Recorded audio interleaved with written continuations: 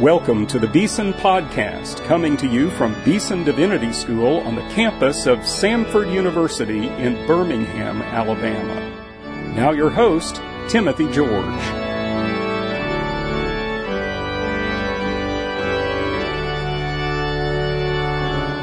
We welcome you to today's Beeson Podcast. Dr. Robert Smith and I are here to introduce you to a great sermon from the Beeson pulpit.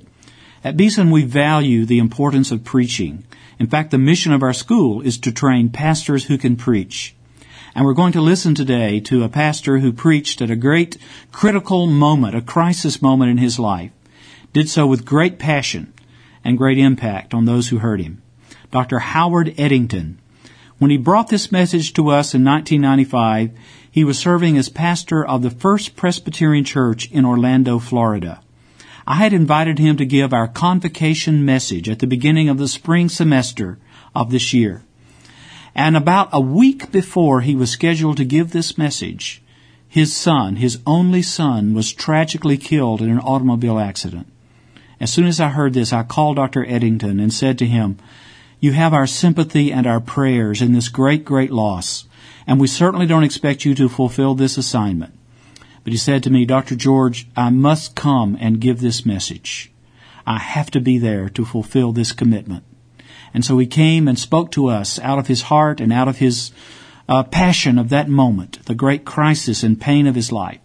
Now, Dr. Smith had not yet joined our faculty in 1995, but you've had a chance to listen to this sermon. Can you tell us what we're going to listen for as we hear Dr. Eddington preach? It would be very important for you to listen for identification. James A. Sanders, who taught canonical hermeneutics at Union Theological Seminary and also Claremont School of Theology, said that biblical characters do not primarily serve us as models for morality, but mirrors for identity. And this is a sermon for identification between the preacher and the hearer. This preacher takes and lifts up the idea of the witness of preaching, and he talks about what he has learned over and over again. So he uses 1 Samuel chapter 20 verse 3, in which David says to Jonathan, "There's only one step between me and death," and then connects that with 1 Corinthians 13:13. "And now abideth faith, hope, and charity. But the greatest of these is charity." The importance of 1 Corinthians 13:13 is for him to reside within that particular passage to show what he has learned about how they sustain him in the midst of a crisis. I really appreciate his willingness to allow truth to touch down upon life and to show that hope and faith and love will sustain us. He really believes, and the listener ought to listen for this, that the validity of our ministry really rests and is proven in the crucible of a crisis, and that faith and practice are inextricably connected. So be on the lookout for that, because if our testimony, according to Howard Eddington, is worth anything, then it really shines when we find ourselves in the crucible of suffering and difficulty. He really does relate to some of the more powerful preachers of the last 100 years, like Arthur Gossett, who was a Scottish preacher, and like Eddington, lost a child. William Sloane Coffin, who also lost a child, and closes his sermon with H.G. Spafford's "It is well with my soul." And so this idea of identification is tied together as a thread that runs throughout the fabric of the entire message. He emphasizes the word "only" in a real powerful way. He says that John David was his only son. He says that several times.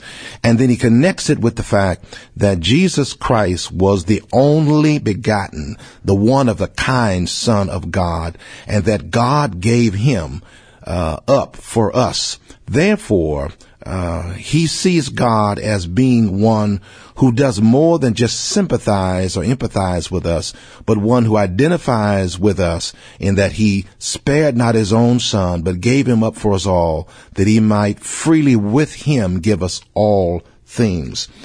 There is in this chapel the presence of feedback. You feel with this preacher, but there's also the resounding amens, because there are people here who either directly or indirectly understand what it is like to have faith that sustains in crisis, hope that undergirds in crisis, and love that helps an individual to be an overcomer in a crisis. We invite you now to join us for this remarkable message, one of the most compelling sermons I've ever heard, by Dr. Howard Eddington from the Beeson Divinity School Chapel in 1995. I suppose I would like to hold on to the title that's printed in your bulletin,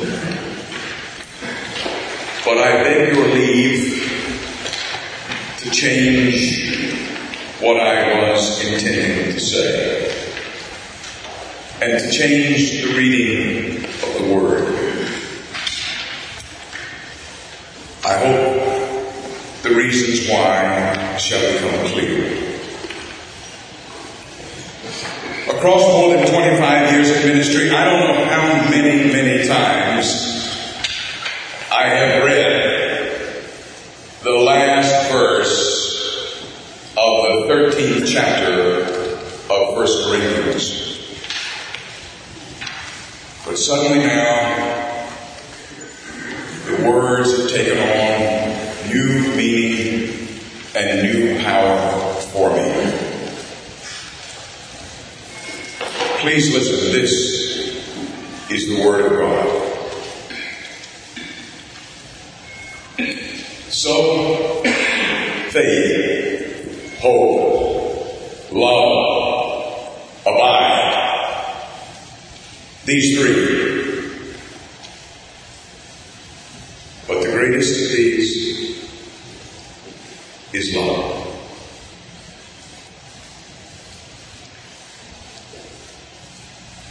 Soli Deo Gloria.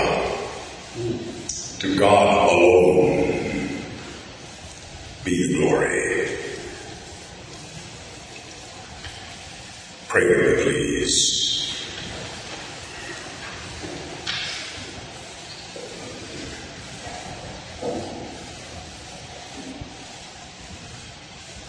Lord, nothing in my hand I bring, simply to thy cross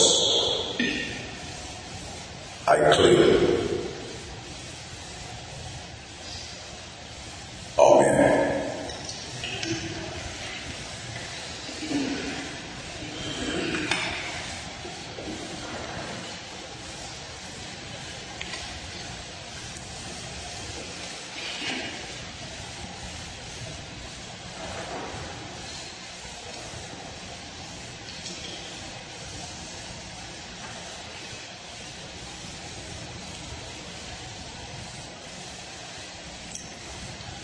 Great old King David once said, "There is but one step between me and death. Just one step." Tell me about it. On a stormy night, in the first hour of December the 21st, my son, my only son, John David, took that step. On city streets, made slick by driving rain,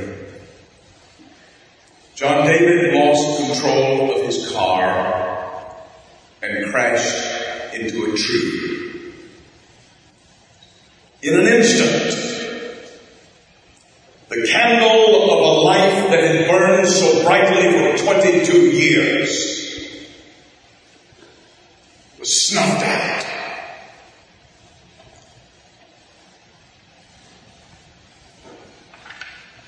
There is just one step between me and death, said King David. Just one step.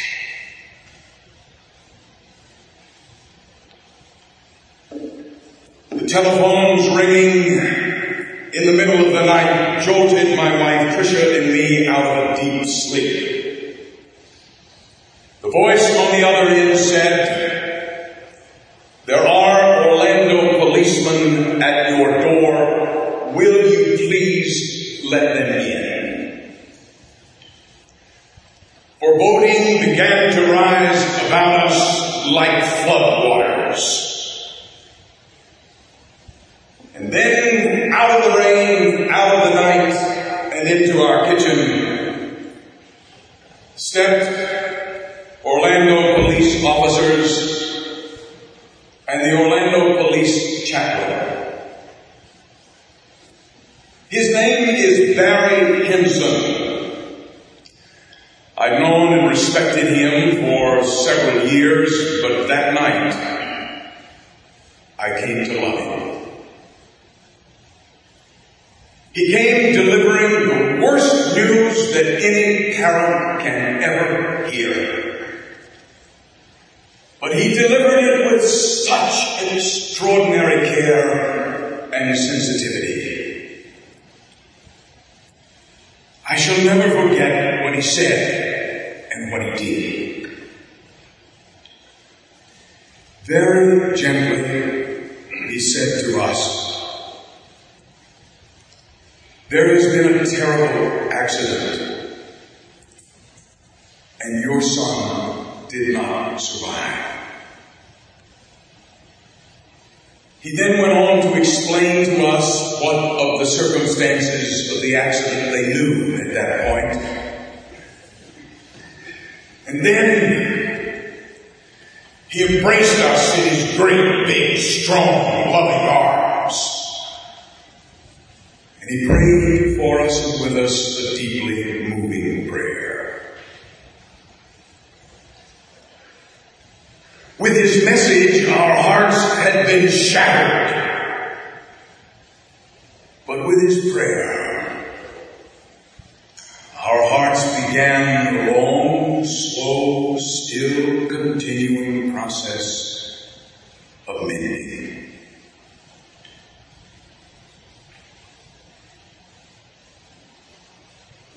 Not there yet. So today,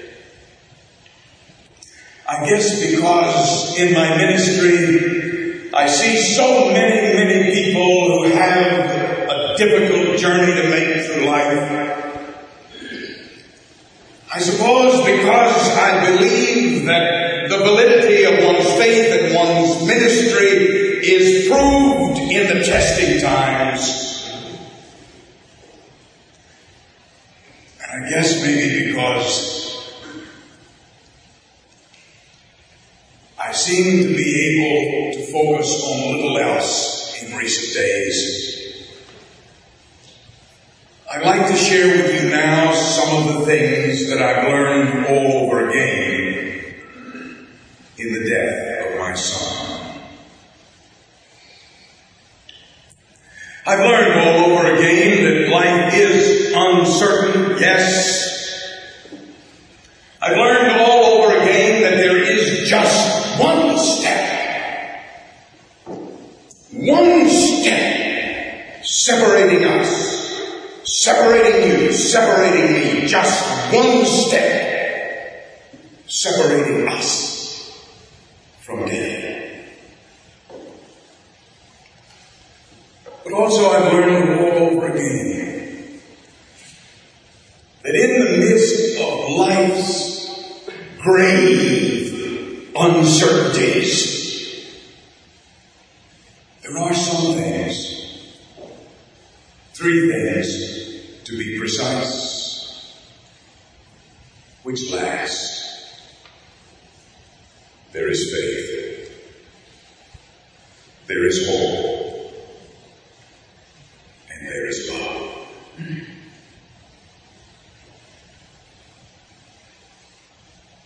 I've learned all over again that in the midst of life's uncertainties, faith lasts. It was without any question the toughest thing I have ever had to do in my whole life. On that Wednesday morning, December the 21st, I had to go down to the medical examiner's office to provide positive identification for my son. Thankfully, two of my brothers at my church, Dr. John Tolson and Dr. Buck Brown, went with me. As I stood in that place looking down at the now lifeless face of my only son, his eyelids closed in death, I said, "It's over, but it's not over. It's over, yes. His life on this earth is over. There can be no denying that. And there can be no denying the pain of that. It's over." But my faith would not leave it there. My faith went on to add the phrase, "But it's not over." For there could be no denying that either. I shall see my son again. It's over, but it's not over. And I wondered then what it would have been like for me in those moments if I had not had any faith. What would it have been like for me if in that moment all I could have said was, "It's over"? I tell you, I think I would have gone mad, or perhaps tried to take my own life. And I wondered then, and I wonder still, how in the world it is that anyone can face that kind of tragedy, or for that matter, how in the world anyone can face tragedy of any kind without faith. Being able to say, "It's over, but it's not over," turns unbearable grief into bearable sorrow. Some years ago now, the great Scottish preacher Arthur John Gossett lost his wife to a tragic and untimely death. When next he returned to his pulpit, he preached a sermon of incredible power. The sermon ended with these words: "We do not need to be afraid of life. Oh, our hearts are very frail. And there are places where the road is very steep and very lonely. But we have a wonderful God. And as Paul put it, what can separate us from His love? Not death," Paul says, immediately pushing that aside at once as the most obvious of all impossibilities. No, not death. And Paul was right. For now I, standing here in the roaring of the Jordan, cold to the heart with its dreadful chill and very conscious of the terror of its rushing, I can look back to you, who one day in your own turn will have to cross it, and I can say to you, "Be of good cheer, my friends, for I feel the bottom, and it is sound."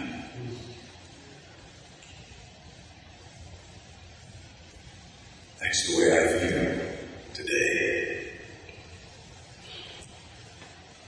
So, out of my own pain, will you let me try to say a clear word to you about this ministry which is yours and mine. I want to remind you that God does not call us to preach some rose-colored glasses, health and wealth, pie in the sky kind of faith. Amen. I want to remind you that what we do in worship Sunday after Sunday after Sunday is not some carefully rehearsed, rigidly scripted performance akin to the theatrical stage. I want to remind you that when we take to the pulpit, it is not to pander to our own egos or to play word games with our people. We are about one task and one task alone, and that is to preach Christ and Christ crucified.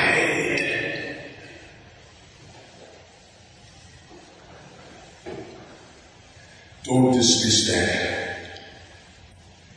as simplistic spiritual pattern. And don't dare try to tell me that I don't really know what life in the real world is all about. Don't dare suggest that as a preacher I am somehow insulated and isolated from the real workings of the real world. Dear friends, I have been to the bottom.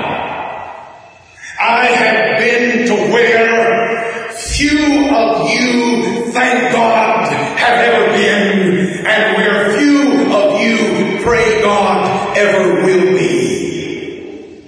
I have been to where life hurts the most and cuts the deepest and hits the hardest.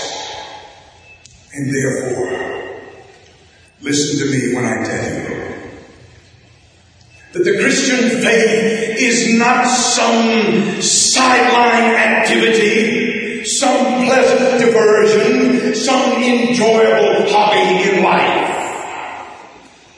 The Christian faith is not something you give yourself to when it's convenient, or when it helps you along on your career track, or when you want to appear respectable. Christianity is not just a part of your life, not just a piece of your experience. Listen to me when I tell you, see it for what it really is. Nothing less than the very center of your life.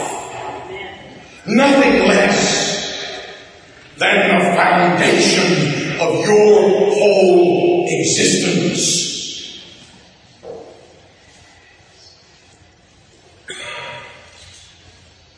Maybe nobody ever said it better than Dietrich Bonhoeffer.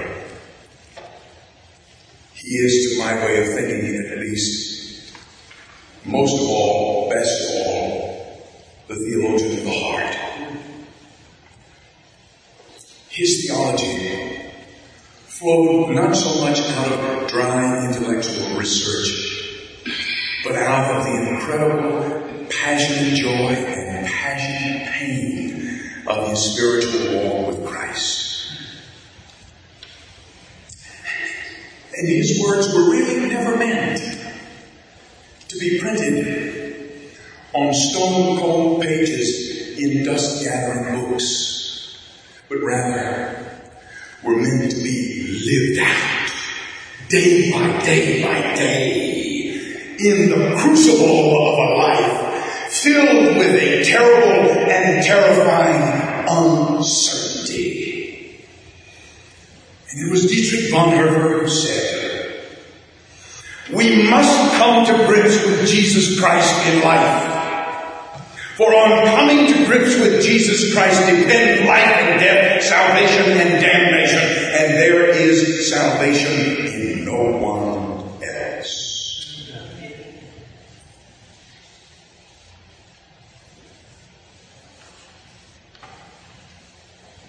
That is the gospel. You and I are called to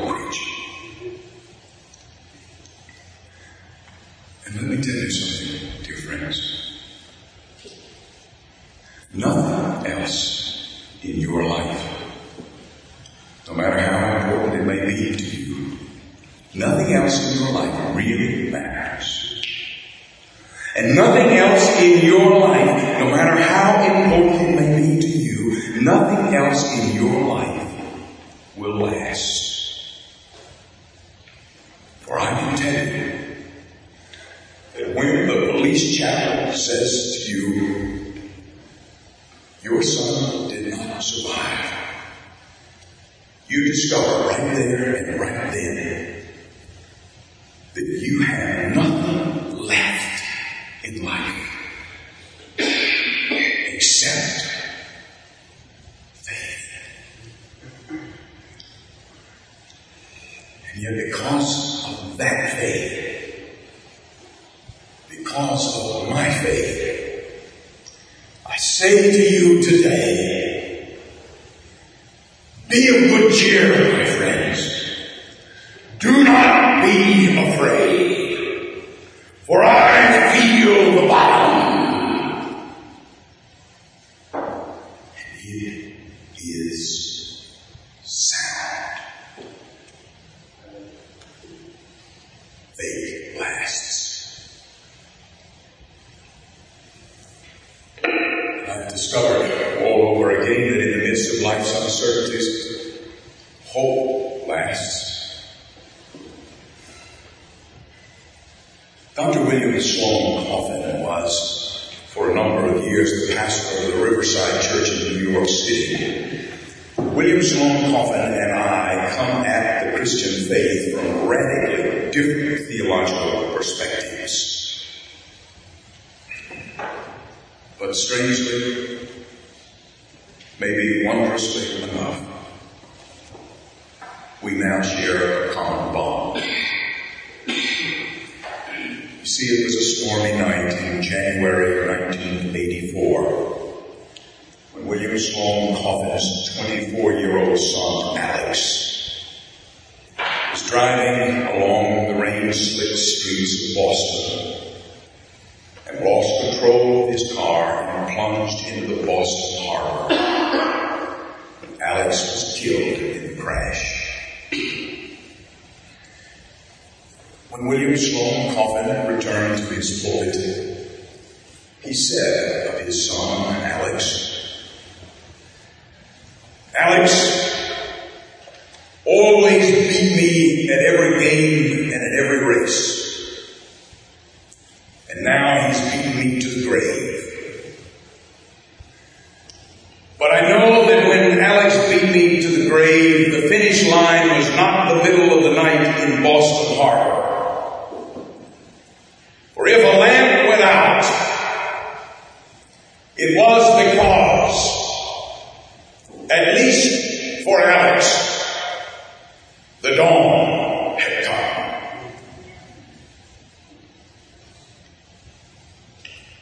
William Sloane Coffin and I come at the Christian faith from radically different theological perspectives, but we now share a common bond and, I think, a common hope. I think I might have put it a little differently. My son John David beat me to heaven. For my son too, the dawn has come. It was our great spiritual ancestor John Calvin who said, "What would become of us if we did not take our stand upon hope? If we did not move through the darkness of this world on the path which is illumined by the Word and the Spirit of God?"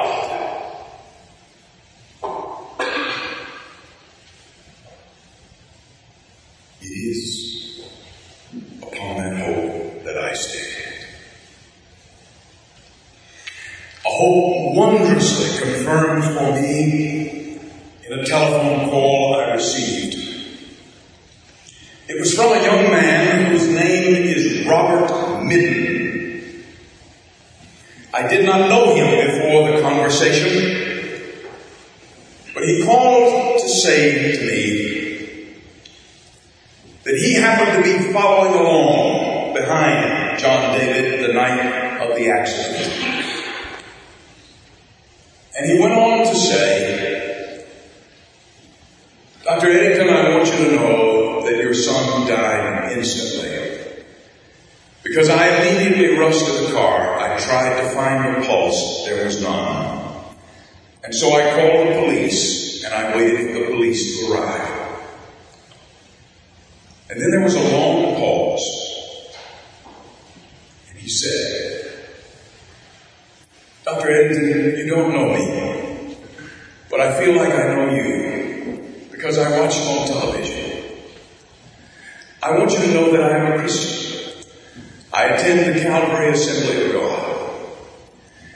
And I want you to know that I held your son in my arms, and I prayed for him until the police arrived. Do you have any idea what it means to me to know that when for my son at last the dawn came, there was a disciple of Jesus Christ there to pray him home? What would become of us if we did not take our stand upon hope? Oh, yes. What would become of us indeed? Hope lasts. I've learned all over again in the midst of life's uncertainties that love lasts.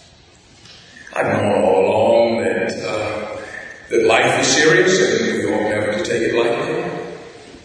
I've known all along that we ought not to put off until tomorrow what we ought to do today, because tomorrow may never come. I mean, after all, across more than 25 years of ministry, more times than I care to count and remember, I have had to stand at gravesides to bury those who were young. I remember the time when the cemetery echoed with the sound of a 21-gun salute and the sounds of heels clicking to attention as young soldier boys presented a folded flag to a mother who just days before had heard a representative of the Department of the Army say, I regret to inform you that your son was killed in action near Quezon. I remember the time when we carried out to the cemetery the body of a 10-year-old little boy who had been struck by lightning in a terrible storm, and I tell you, I don't suppose that I was ever able to answer his parents' question, why?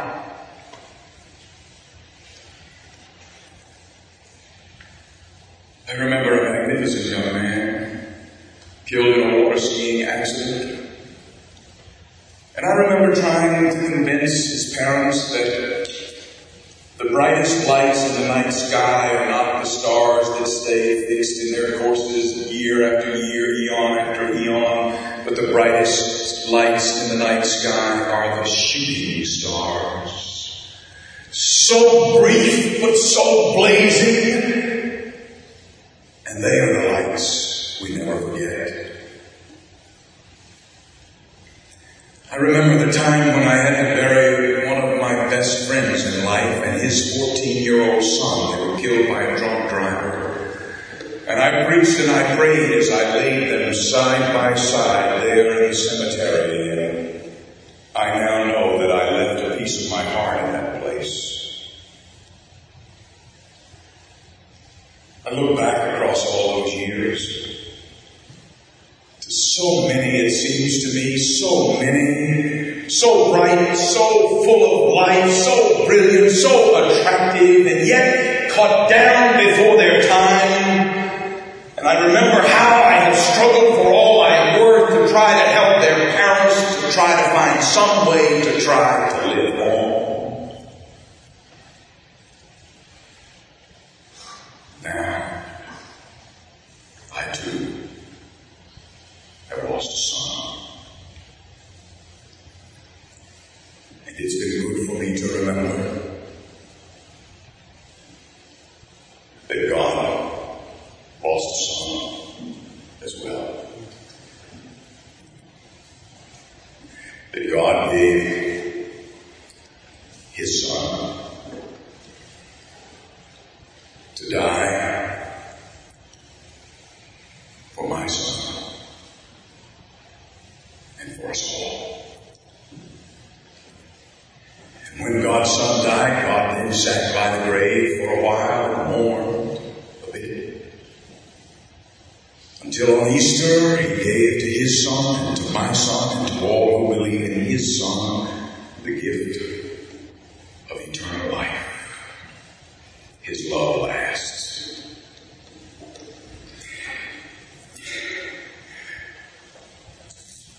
It was back around Christmas time of 1981. The five of us in the Eddington family were in the Holy Land. My wife Tricia and my three children, Mary Beth and John David. And one day we were going to visit atop Mount Tabor, known as the Mount of Transfiguration. It is located near Nazareth. The road up to the top of Mount Tabor is a very twisting, narrow, treacherous path. And our driver on this occasion, for some reason, decided that it was his task to get us to the top in record time. And so we went careening up this narrow, twisting, treacherous road, flirting with disaster every second along the way. I was in the front seat with the driver. Tricia was in the back seat with Meg and Beth and John David. John David was 9 years old at the time. Suddenly John David leaned up over the back seat and he said, "Hey Dad, give me that little Bible that you always carry in your pocket." I said, "Why?" He said, "Because I think we're going to die on this mountain. And when I die, I want to be reading the Bible so that God will know that I belong to Him."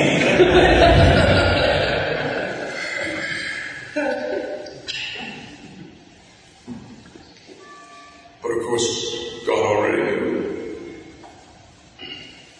that John David belonged to Him. Because God so loved my son that He gave His Son.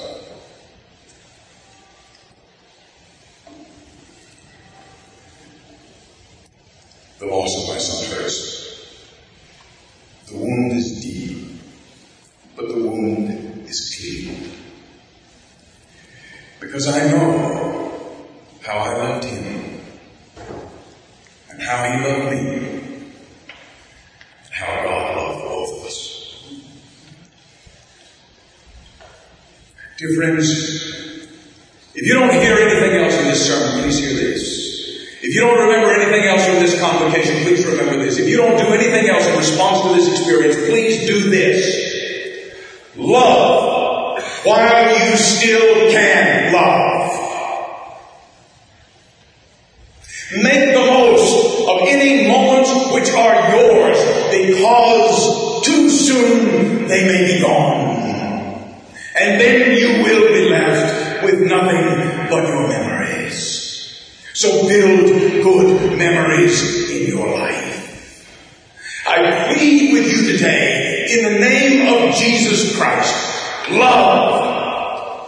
Love those whom God has given you to love. Love them while you still can. I did that. And now I am so glad. Love lasts.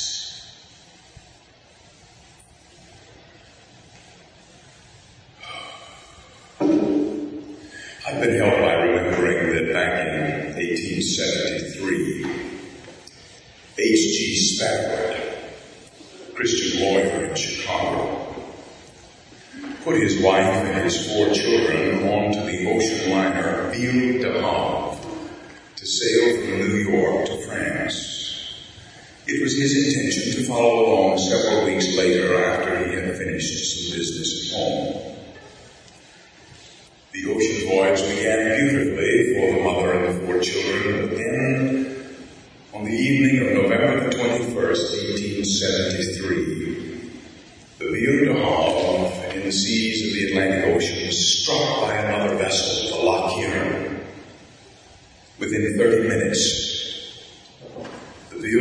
sank, carrying with her almost everybody on board.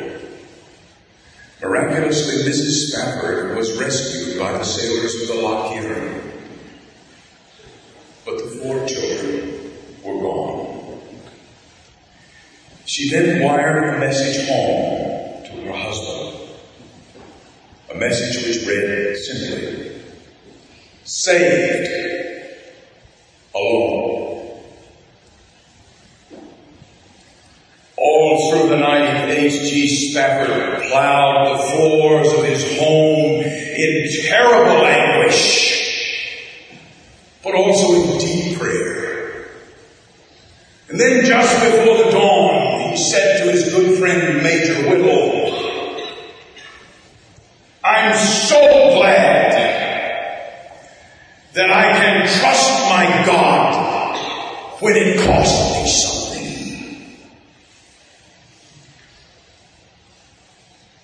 Later on, reflecting on his experience, he wrote a hymn. The tune to that hymn carries the name of the ship on which his 4 children died, the Beal Dove. The words of the hymn have strengthened many a soul over the years, and now they are strengthening mine.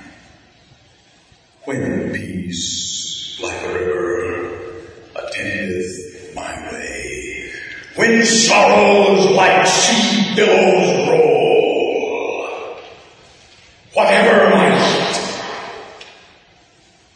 thou hast taught me to say, it is well, it is well with my soul. Dear, dear friends, it is costing me terribly to say this to you today.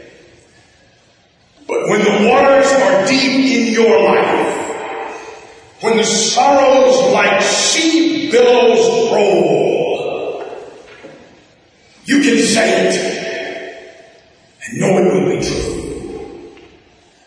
In Christ, it is well. It is well with my soul.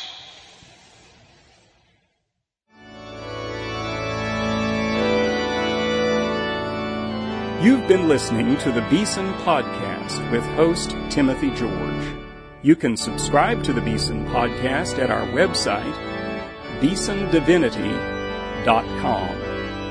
Beeson Divinity School is an interdenominational evangelical divinity school training men and women in the service of Jesus Christ. We pray that this podcast will aid and encourage your work, and we hope you will listen to each upcoming edition of the Beeson Podcast.